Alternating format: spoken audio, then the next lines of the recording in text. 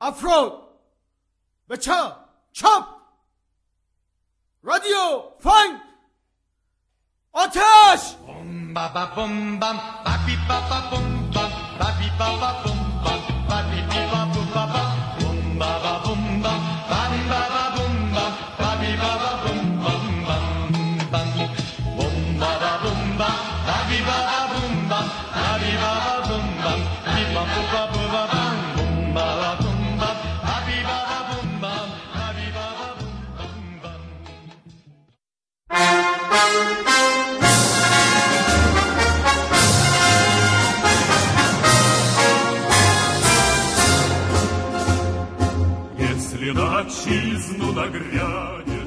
پدافند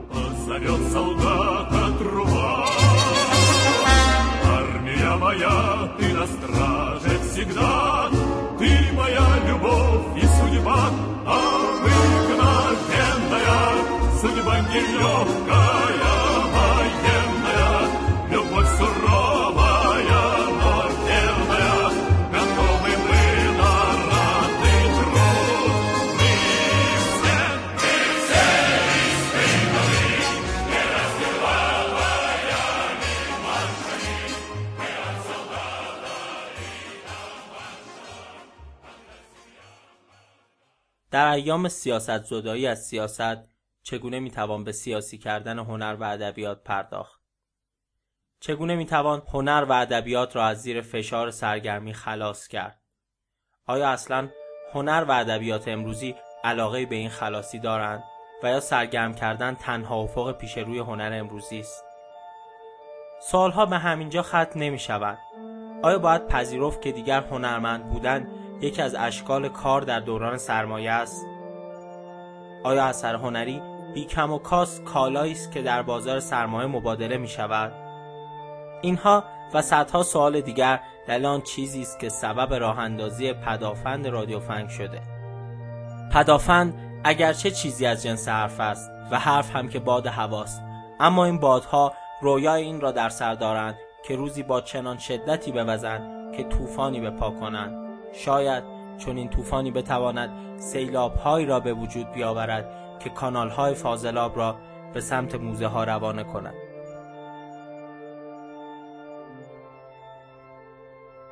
صدای امیر رو شنیدید روی موزیکی از فیلیپ گلاس و حالا به مناسبت تولد دبوسی قطعه باغ‌های زیر باران رو میشنویم.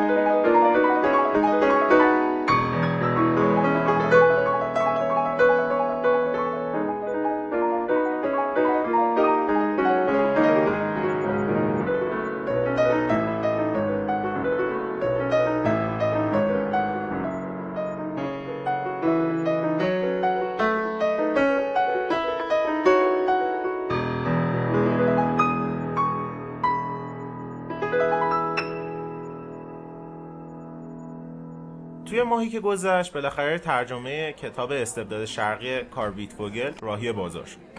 کارل ویتفوگل توی این کتاب به چگونگی شکل‌گیری حکومت‌های اولیه در آسیا و خاور نزدیک پرداخته و میگه که مهمترین عامل شکل‌گیری این گونه حکومت‌های اولیه و باستانی رو و تو توسعه و الگوهای آبیاری در اون نواحی جستجو کرد. البته از دید ویتفوگل عوامل تاثیرگذار دیگه‌ای مثل شرایط اقلیمی، جمعیت، مبادلات در منطقه‌ای و برون منطقه‌ای و نظایر اون هم وجود داره که تمام این عوامل و مؤلفه ها رو باید در کنار هم و با در نظر گرفتن ارتباطاتشون لحاظ کرد. مجموعه این عوامل در کنار روش توزیع آب و سیستم آبیاری در واقع تاثیرگذارترین عوامل در شکل‌گیری این حکومت‌های اولیه و حفظ قدرتشون در طول زمانه. البته آرمین، نظریه ویتفوگل خیلی وقتی که خیلی خلاصه و ناقص و به عنوان نظریه آبیاری قاطی سایر نظریه‌ها تو دانشگاه‌های ما تدریس میشه، اما ترجمه و چاپ این اثر کلاسیک حوزه جامعه شناسی خیلی بیشتر از اون چیزی که انتظار میرفت طول کشید. این اولین بار هم نیست که یه اثر کلاسیک خیلی بعد از اینکه در موردش کلی حرف زده شده و مقاله‌های زیادی نوشته شده ترجمه میشه، یا ترجمه‌ای که سالها قبل باید انجام میشده یا انجام شده به چاپ میرسه. به نظر میاد سیستم آکادمیک ما به خصوص تو حوزه علوم انسانی و فلسفه ترجیح میده تا آثار کلاسیکو سالها بعد از نوشته‌های دست چندمی که درباره اون آثار نوشته میشه ترجمه کنه. خب تو این شرایط هوا هم واسه هزارات تا اساتید آفتابی میشه و میتونن 4 تا نامه‌نگاری و 60 تا مقاله‌شون رو در مورد یه آدمی مثل ویتفوگل برای 1-2 دهه جای اصلی اثر بنشونن و تدریس کنن. خب واسه جماعت دانشجو هم ویتفوگل به روایت فلانی و هایدگر به روایت بهمانی و این اواخر هم فلانی به روایت خودش تا وقت نمره و مدرکشون به راه باشه کفایت میکنه. خب توی شهریور این تابستون چند تا خبر انصاف از اجرا هم داشتیم. مثلا حسین علیزاده قرار بودش توی آبان ماه امسال همراه ژیوان گاسپاریان توی تالار وحدت یه کنسرت داشته باشه، اما اونطور که خود علیزاده هم گفته به علت مشکلات اقتصادی برگزاری کنسرت اصلا امکان پذیر نیست. علیزاده توی مصاحبهش به قیمت دلار بالای 2000 تومان اشاره کرده و گفته برگزاری کنسرتایی که خصوصا مهمون خارجی دارن برای ما امکان پذیر نیست، چون هزینه اجاره سالن سرسام‌آور شده و کنسرت دهنده در یک سری از هزینه‌ها بدهکار باقی میمونه. یه خبر دیگه هم بود مربوط به اجرای تئاتر یرمای علی رفیعی توی تالار وحدت که رفیعی هم اون اجرا رو لغو کرده و دلیل اصلی هم که مطرح کرده به خاطر ساعت تحمیلی از طرف مدیریت تالار وحدت و بنیاد رودکی بوده. البته رفیعی خب خیلی سر این قضیه عصبانی شده و تا اونجا پیش رفته که گفته اجرای تئاتر در ساعت تحمیلی یه جور سربریدن تئاتر یرماست. رفیعی گفته که برگزاری کنسرت برای تالار وحدت سودآورتره و مسئولین تالار وحدت کمترین اهمیتی به برنامه‌های دیگه مثل تئاتر نمیدن. حالا بعد از همه این اظهار نظر و سوگیری‌ها در مورد وضعیت اقتصادی اجرا، اظهار نظر امیر کوهستانی هم در مورد قیمت بالای تئاترش خیلی جالبه. تئاتر کوهستانی این بار توی یه گالری توی اقدسیه داره اجرا میشه و خب هزینه خیلی بالایی هم روی دست اجرا کننده ها گذاشته. خود کوهستانی گفته که از قیمت بالای بلیت تئاتر شرمنده است و مسئولین رو مقصر دونسته که تئاتری تولید نمی‌کنن که هزینه‌اش برای تئاتربینا معقول‌تر باشه. البته اینکه علی رفیعی بعد از این همه سال اجرا که خب اکثر کاراش هم توی تالار وحدت بوده، مثلا سال 87 تئاتر شکار روباه که اتفاقا سر اون اجرا هم با مسئولین بنیاد رودکی و تالار وحدت سر ساعت اجرا درگیر شده بود و حالا بیاد امسال دوباره چند ماه تمرین کنه توی تالار وحدت و به صورت مجانی از امکانات تالار استفاده بکنه و بعد این مسئله رو سوژه قرار بده و کار رو کنسل بکنه، از وضعیت تئاتر شکایت بکنه، خب خیلی عجیبه. آره، ولی راستش از یه طرف دیگه هم حرفای کوهستانی که از قیمت بلیت توی یه منطقه‌ای صحبت میکنه که برای ساکنین اون منطقه ارزش پول تو جیبی یه ساعته است خیلی خنده داره. البته من خیلی خوشحالم که کوهستانی برای این که رفته توی بالای شهر داره اجرا برگزار میکنه، نگران مردم کم درآمد هم هست، ولی این جسته از این موضع اصلا منطقی نیست.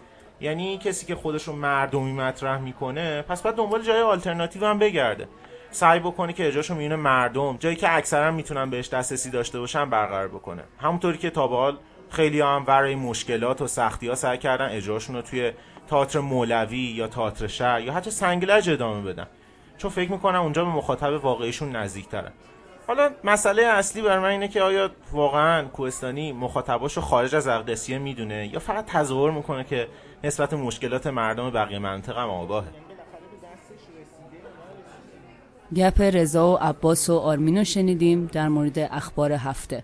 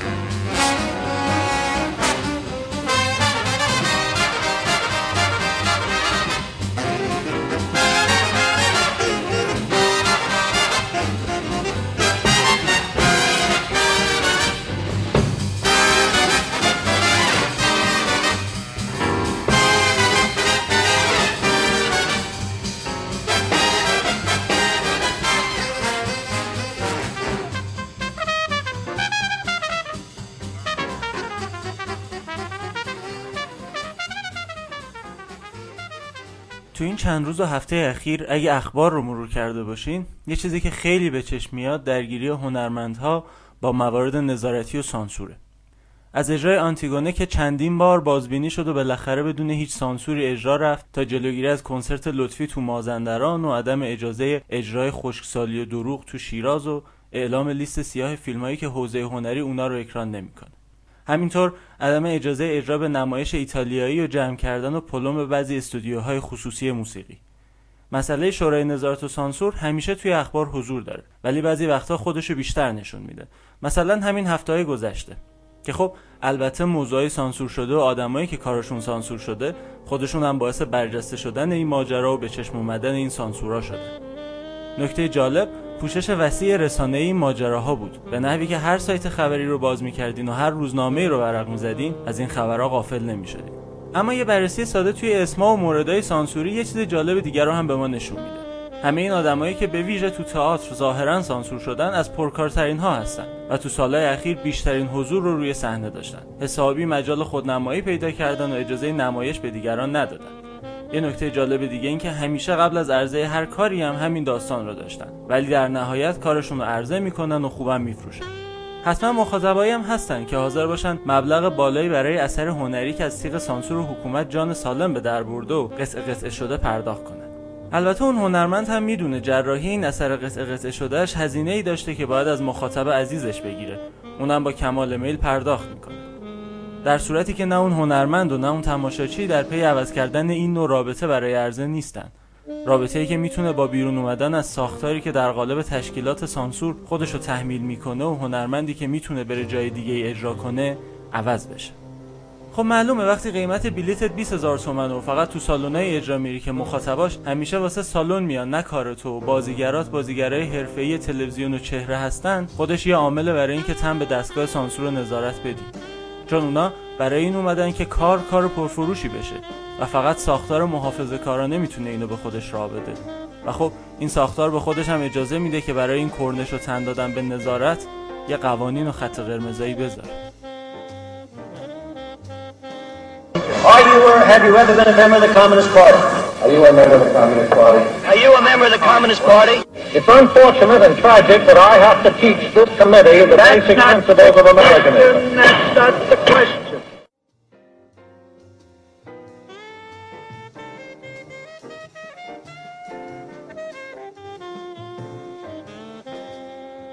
نظارت و سانسور همیشه دنبال راههایی واسه کنترل دقیق همه کنش‌های فرد و تحمیل رابطه اطاعت فایده‌مندیه.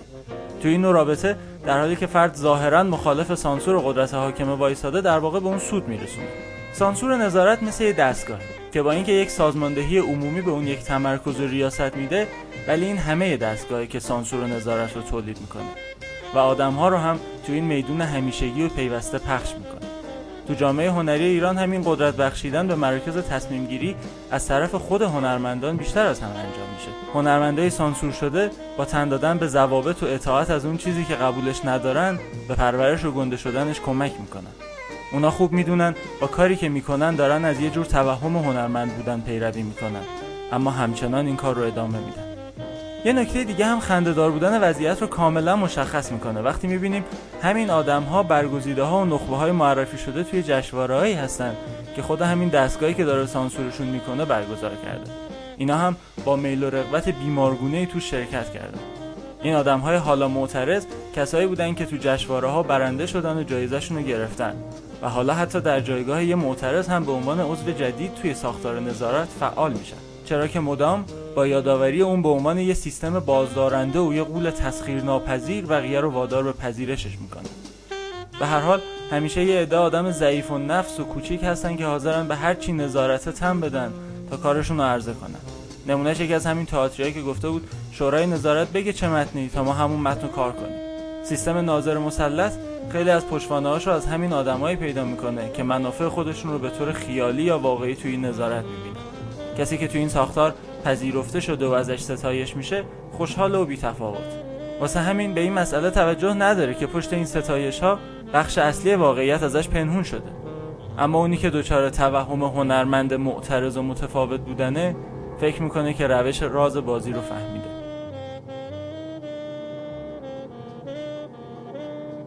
این رضا بود که داشت برامون راجع به نظارت و سانسور در تئاتر ایران حرف میزد و یه قسمت‌هایی از صدای دادگاه‌های لیست سیاه مکارتی رو هم شنیدیم.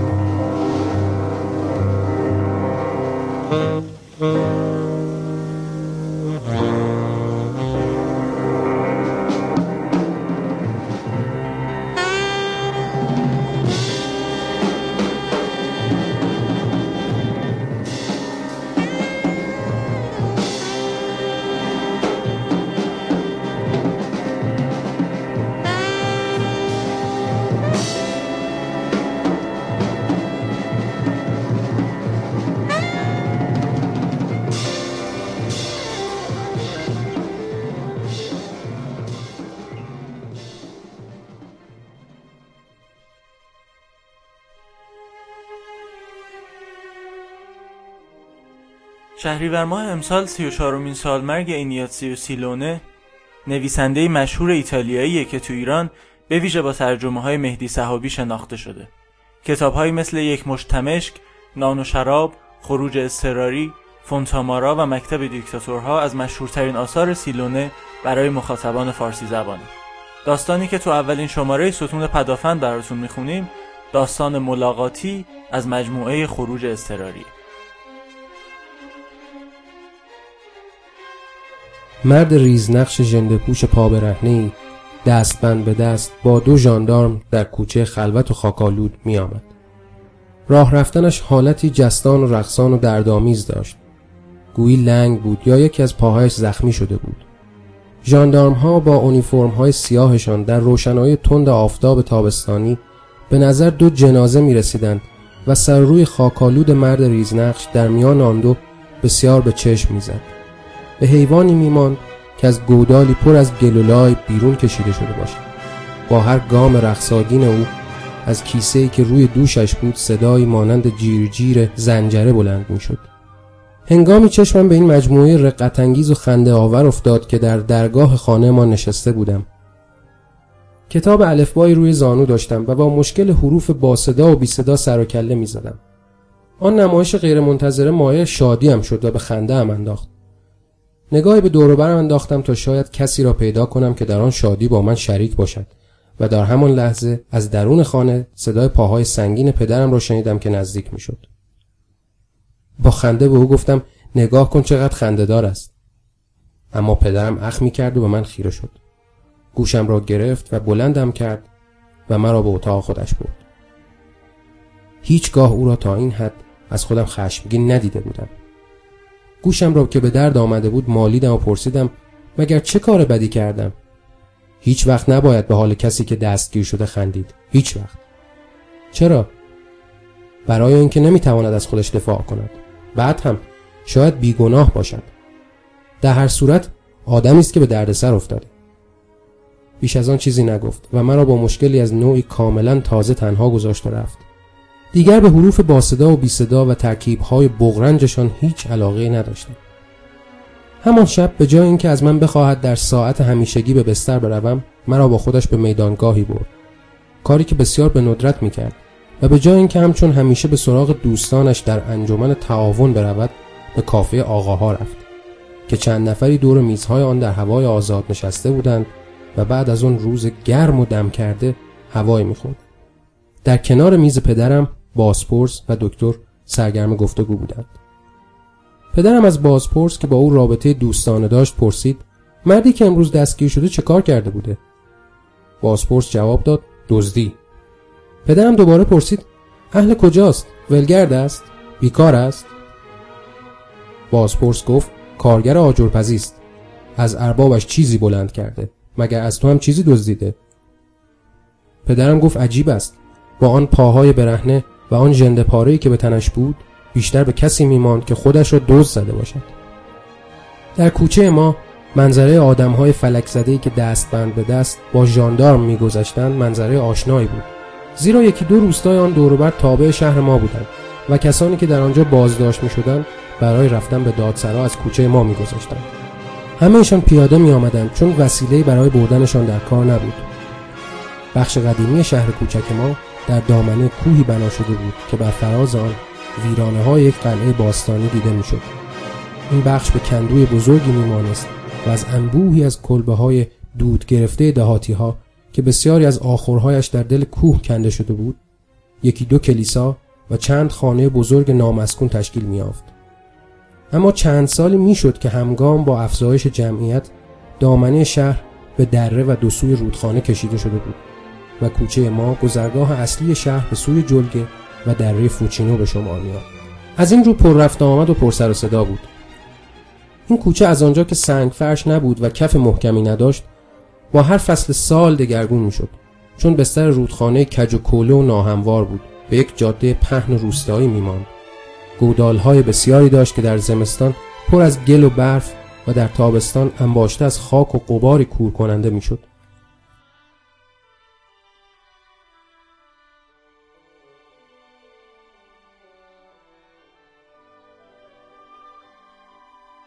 خانه‌های دو سوی کوچه که بیشتر دو طبقه بود، توان رویارویی با گل و لای و غبار و سر و صدا را نداشت. برعکس، از آنجا که بسیاری پیشوران در این خانه‌ها می‌نشستند، خود آنها هم در افزودن به غبار و سر و صدای کوچه نقشی فعالانه به عهده داشتند.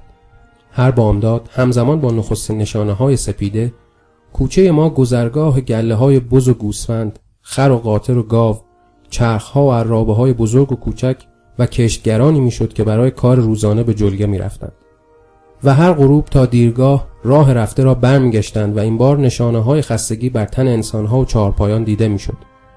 در ساعت‌های میانی روز جلو خانه‌ها انباشته از پیشوران درودگر، کفش دوز، آهنگر، مسگر، بشک ساز، رنگرز و اسباب‌ها و ابزارهایشان میشد و کاروان درازی از گاری‌های کوچکی که خاک سرخ می‌کشیدند از وسط کوچه می‌گذشت.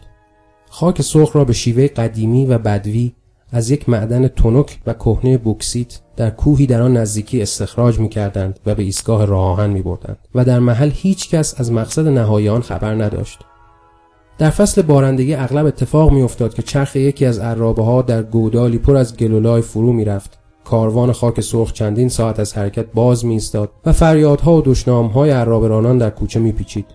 چند سالی بعد روزی پدرم برای نخستین بار پذیرفت که مرا با خودش به مزرعه من در جلگه فوچینو ببرد و این برای من رویدادی بس مهم بود. ناگهان حس کردم که برای خودم مردی شدم.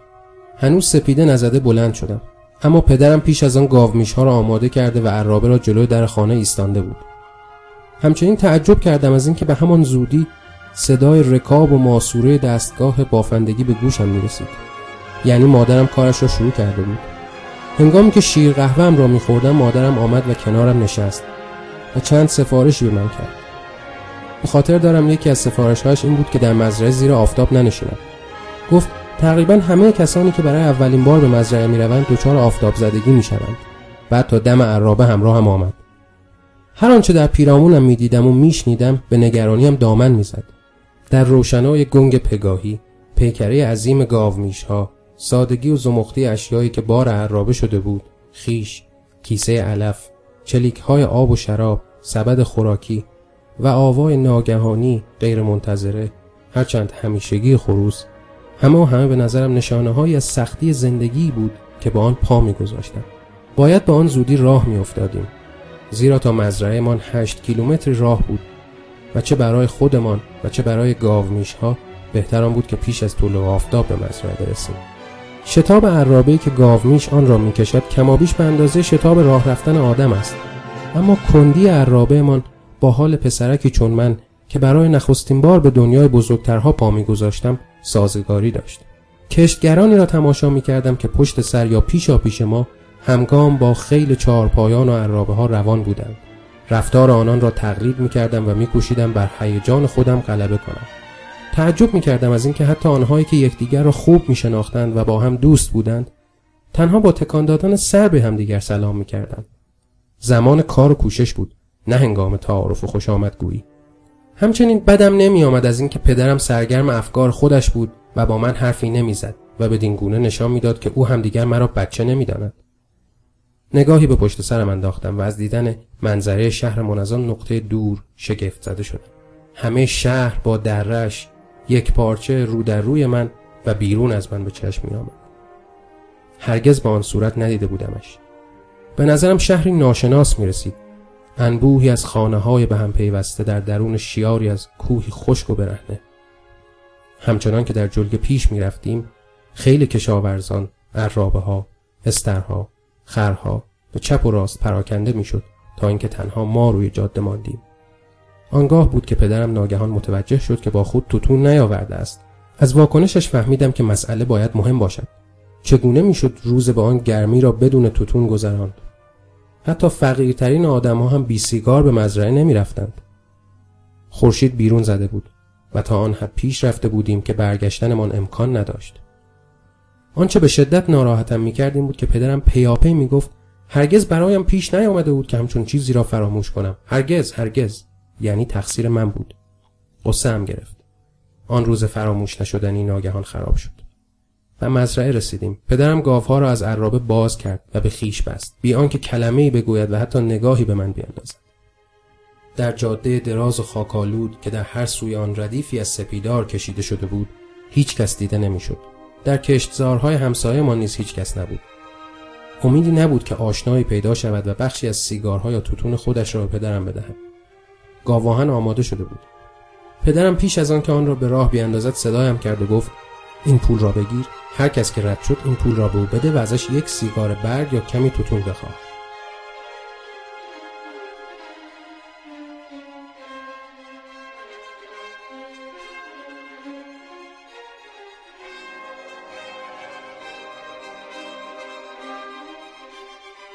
آفتاب بالا آمده بود و بعید می‌نمود که هنوز کسی از جاده بگذرد. پدرم کتش را درآورد، دسته خیش را بالا برد و با نهیبی گاوها را به راه انداخت. رفتم و با حالت غصه‌دار لب کانالی که مزرعه را از جاده جدا می‌کرد نشستم. پدرم را می‌دیدم که روی دسته خیش خم شده بود و پشت سر گاوها آهسته پیش می‌رفت، برمیگشت، دوباره می‌رفت و پشت سر شیاری راست و خاکستری بر زمین پوشیده از کاهبون آفتاب سوخته به جا می‌ماند. آفتاب کم کم می‌سوزاند، اما پدرم همچنان در سکوت و با آهنگی آهسته و موزون شخم می‌زد. گرداگرد کشتزار دیواری از سپیدارهای غولاسا کشیده شده بود که دم باد نمی‌توانست تکانش دهد. آب کانال گلالود بود. به نظر ساکن می‌رسید. با آنکه در سایه نشسته بودم به زحمت نفس می‌کشیدم. حالت گنگی به سراغم آمد. انگار خوابم گرفته بود و دلم آشوب می شد. فکر کردم شاید بهتر بود در خانه می ماندم. اما نزدیک ظهر صدای پدرم مرا از آن حالت رخوت بیرون آورد. از ته جاده مردی سوار بر خری کوچک آهسته به سوی ما می آمد. به سوی مرد دویدم. پول را به طرف او گرفتم. بی هیچ مقدمه ای آنچه را که می خواستم مطرح کردم و پدرم را که در نیمه راه از حرکت باز ایستاده بود نشانش دادم. مرد خرسوار دهاتی بسیار فقیری بود.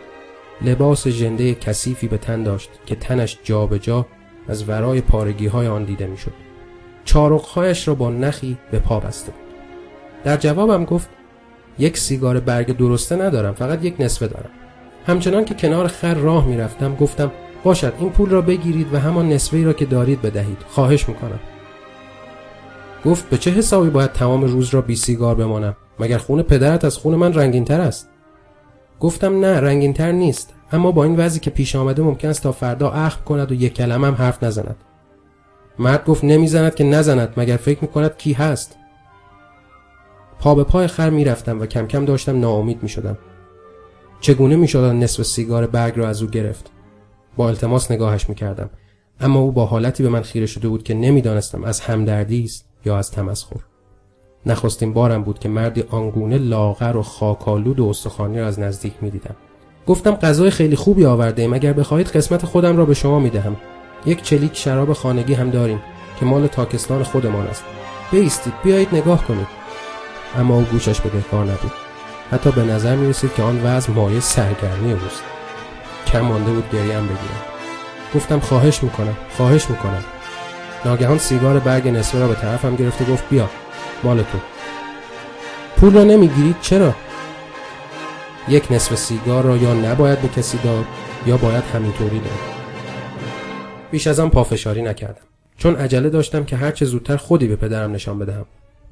پس از آن که جزئیات آن گفتگوی موفقیت آمیز را برای پدرم بازگو کردم گفت عجیب است، کاش دست کم اسمش را میپرسیدی. چند سالی گذشت. روزی نزدیک غروب در درگاه خانه ما نشسته بودم و کتاب قصه‌ای روی زانو داشتم که ناگهان چشمم به همان مردی افتاد که سیگار برگ نصفه را به من داده بود. دستبند به دست داشت و 2 ژاندارم همراهش بودند. بیدرنگ او را شناختم و دلم یک بار فرو ریخت. به جستجوی پدرم رفتم تا خبرش کنم. در خانه نبود. به سراغ مادر بزرگ رفتم و سپس خودم را به میدانگاهی رساندم. آنجا هم کسی او را ندیده بود. سرانجام در آخر پیدایش کردم که داشت به گاومیش‌ها آب میداد. بیشک ظاهر پریشانی داشتم، چون با دیدن من در جا پرسید که آیا در خانواده اتفاق بدی افتاده است؟ در جوابش گفتم بله و ماجرا را برایش تعریف کردم. فردای آن روز یکشنبه بود. همان گونه که قرار گذاشته بودیم، هنگام خروج از کلیسا پدرم را دیدم که منتظر بود تا مرا پیش بازپرس ببرد. به من گفت قضیه را خودت برایش تعریف کن، هرچه باشد آن مرد را تو میشناسی نه من. بازپرس لبخند به لب به داستانی که با شور بسیار برایش تعریف میکردم گوش داد و سرانجام در جوابم گفت چون چیزی دزدیده دستگیرش کردند. حیرت کردم. تصور اینکه آدم شروری باشد برایم راحت‌تر بود تا اینکه دزد باشد. پدرم گفت حتما کاری کرده که برای بازپرس و ژاندارم‌ها ظاهر دزدی را داشته، اما واقعیت کارش را فقط خدا می‌داند. بازپرس لطفی کرد و به ما اجازه داد با زندانی ملاقات کنیم. در اجازه نامه اسم مرا هم نوشت. در راه پدرم گفت لازم است یک چیزی برایش ببریم، اما چه؟ گفتم فکر می‌کنم چند تا سیگار برگ از همه بهتر باشد. پدرم گفت آفرین، فکر خوبی است. هنوز کوچکترین جزئیات آن دیدار را به یاد دارم، چون به خاطر سن کمی که داشتم نخستین باری بود که به چنان جایی می‌رفتم. همین که پا به درون محوطه زندان گذاشتم دلم چنان به تپش افتاد که درد گرفت. نگهبان ما را به اتاق کوچک و گندالود برد که پنجره کوچک میله‌داری آن را روشن می‌کرد. دریچه‌ای در وسط یکی از دیوارها را نشانمان داد که از طریق آن می‌توانستیم با زندانیمان گفتگو کنیم. برای اینکه بتوانم او را ببینم روی نوک پا بلند شدم. چقدر خوشحال شدم که با اولین نگاه مرا شناخت.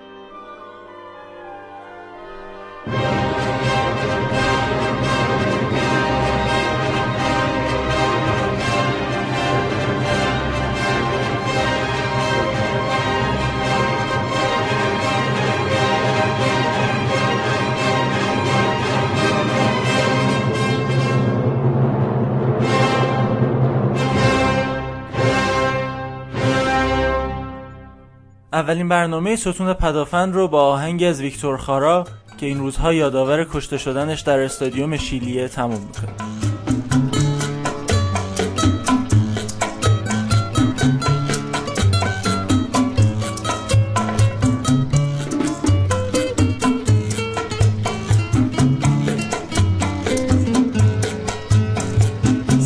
Yo a Cuba le cantara una canción, tendría que ser un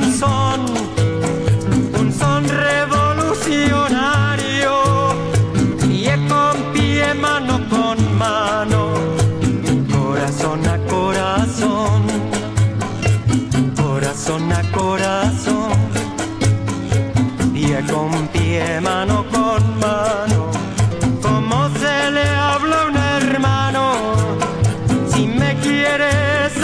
Estoy, ¿qué más te puedo ofrecer?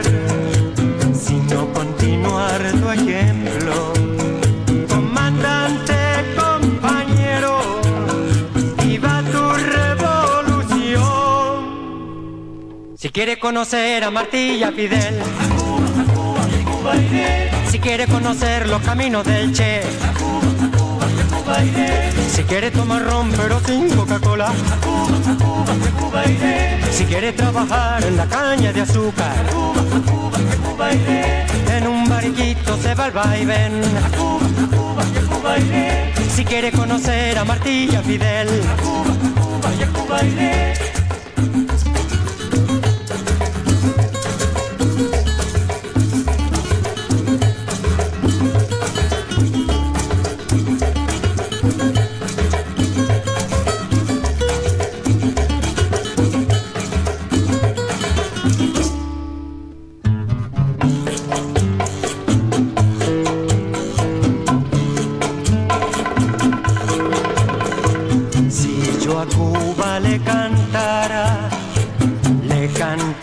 una canción, tendría que ser un son revolucionario, pie con pie, mano con mano, corazón a corazón. Como yo no toco el son, pero toco la guitarra, que está justo en la batalla de nuestra revolución.